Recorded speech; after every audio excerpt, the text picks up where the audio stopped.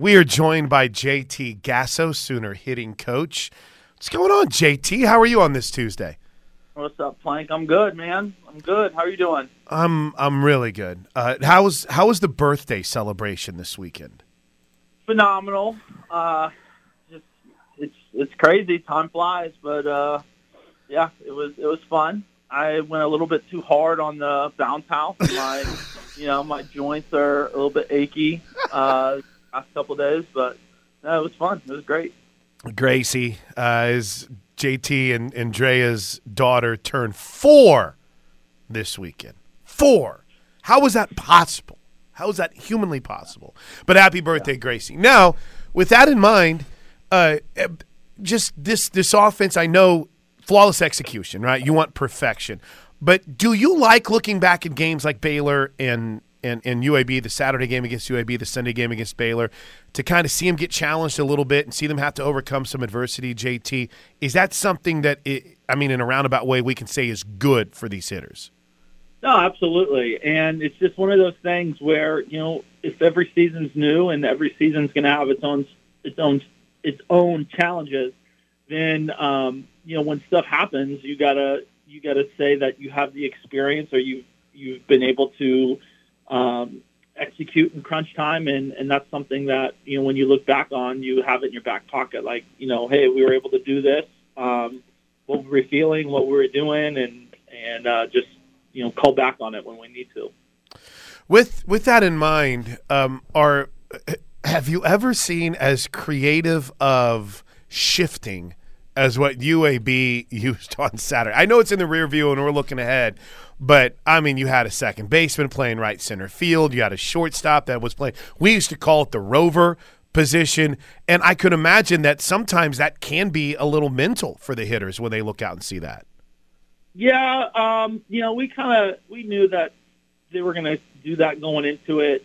We've seen, I know, like Morgan State, if you remember last year, their right fielder was in right center field. Their center fielder was in left center, and they moved their outfield. So we've seen some stuff like that, and it's just something that maybe we didn't notice in the box, but right. We kind of knew what it was going to be going into it. It's just not taking what they were giving us and just falling into that. But yeah, that's something we learned from, and we're going to get better from it. By the way, I just kind of a little peek behind how much I dig talking to JT. We're sitting here, we're going to talk softball, but all I want to do is ask you about Tiger playing in the Masters, why the Lakers suddenly stink, what the Eagles are doing in the draft. So I just want to make this very clear that we're going to talk some softball, but at least some point, JT, are we tuned in 20 minutes from now to see if Tiger's going to play, or could you not care less?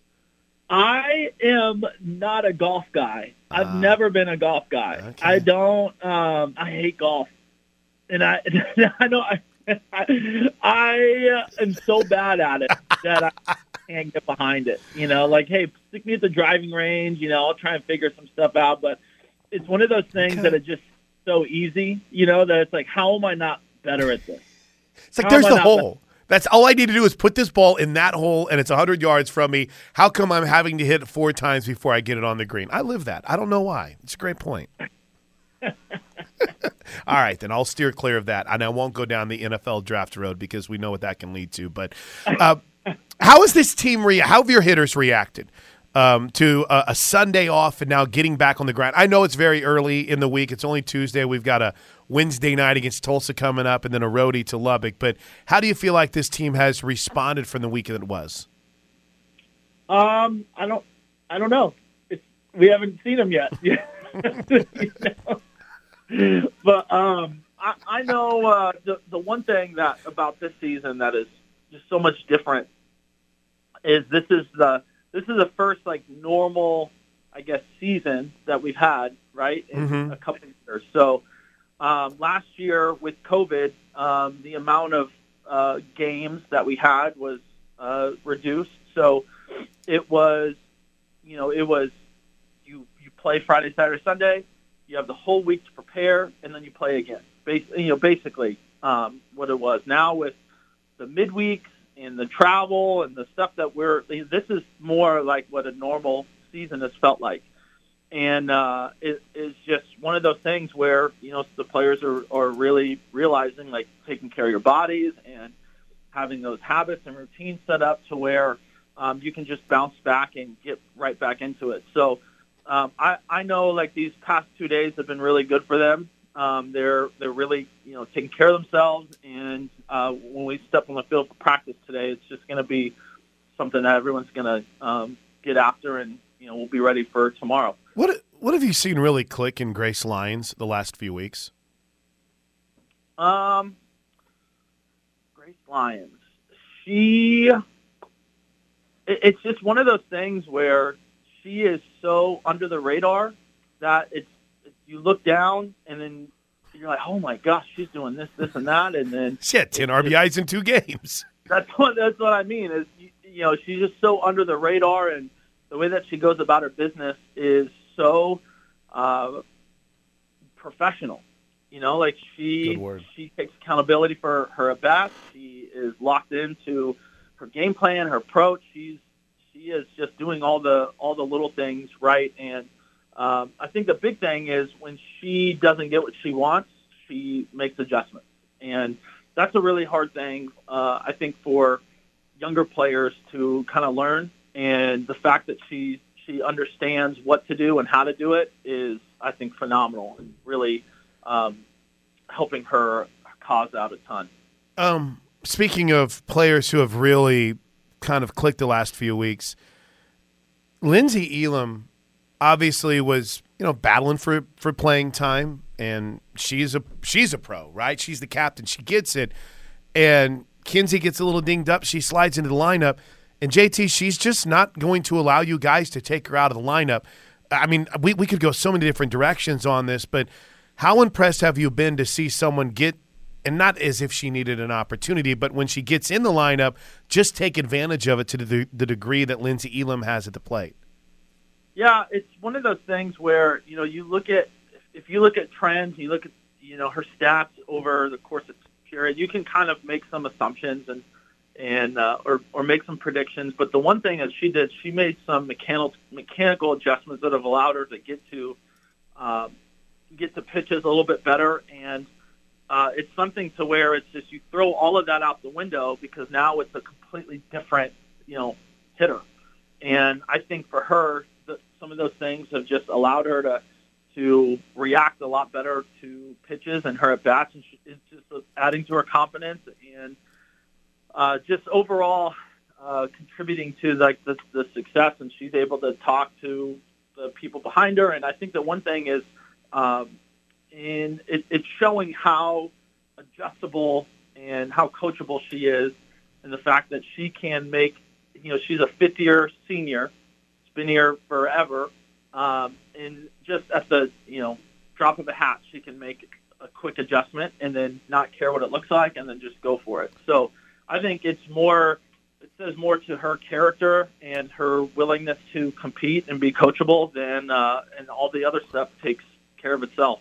Is when you talk about making a mechanical adjustment at this point, not just in the season, but in her career, is it something you saw on tape? Was it something that maybe she experimented with in a session in the cage? I mean, how we're not talking about a true freshman, right? We're talking about a fifth-year super senior that has played in a ton of games, JT.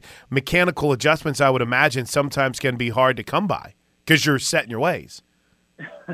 Yeah, and luckily she's getting close to it, but we joke with them that, by the time that you're 25 is when your brain stops developing. So she's still got room to do some things. So, she's getting close to that age, but no, it was just something that it's one of those things where when they come back in from an at-bat or when they're swinging or whatever, it's the dialogue of what are you feeling, what do you want to happen, and we've had that open conversation or open line of communication for her whole career. She's always wanted to get better, to learn, and so whenever she's feeling something, we can talk about it, and then we can make suggestions or experiment with some different things that might work. And something stuck with her, and she is just going for it. It's really cool to see it just take off. It is. We're hanging out with JT Gasso. One more, and I'll let you get out of here before we get the most important question, which is who are the Jets going to take it for? But just in general, this team is accomplishing things that, again, in a back-to-back sense that we haven't seen in a long time. Do you get the sense that the locker room is the clubhouse, if you will, that they're aware of just kind of where they are? Does it matter, JT? I mean, historically, you engineered the greatest offense in the history of college softball last year. And in 2022, they're putting up similar numbers. Is that something you think that resonates with this team at all, or is even a talking point? No, it's not. Because you can't. I don't think you can rely on that stuff. Gotcha. It's just, we're just, looking out the front window and just moving forward. And as great it is to look back in the rearview and say, hey, that was all great, it's not helping us kind of as we're moving forward. So there's just a lot different challenges this year, and we're doing our thing, and we're navigating the scene as we see it. And I like what we're doing. I think we're showing that physically, and there's just so much talent and so many tools, so many options that we have this year that everyone is just competing and fighting. And it's just how can we maintain that going into this month and May and continue it on into the postseason. Is 4 too high for Garrett Wilson? Do you think he's there at 10? Because that's the buzz now, Ohio State receiver Garrett Wilson to the Jets. I think we take Evan Neal. I think we go D-line, O-line at 1 or at 4. Right. And then I don't know. I don't think you can take a receiver at 10 and and get immediate help, because I don't think that's the need that we have. I would maybe go on I don't know what they're going to do at 10. I could see them trading it too. I could too. Amassing a few more picks. All right. Hey, I always appreciate you, JT. Happy birthday to Gracie, and have a great week, man. I'll see you tomorrow night at the ballpark. All right, bud. Always great talking to you. Thanks. My guy, JT Gasso.